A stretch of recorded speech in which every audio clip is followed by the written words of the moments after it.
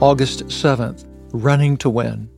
Don't you realize that in a race everyone runs, but only one person gets the prize? So run to win. All athletes are disciplined by their training.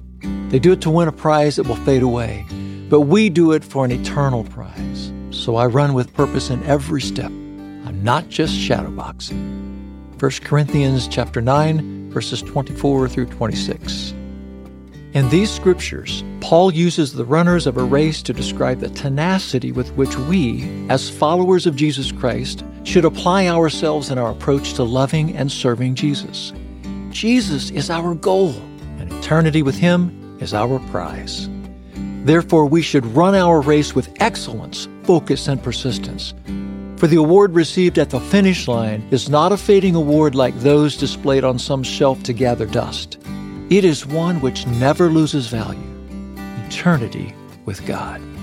Like Paul says, we're not just shadowboxing. The enemy is real, and the work that God calls us to as His sons and daughters is vital.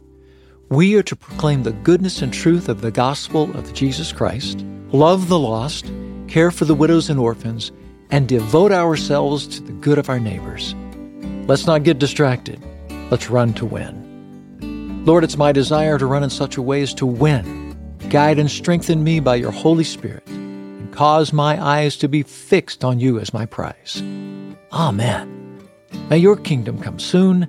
May your will be done on earth as it is in heaven.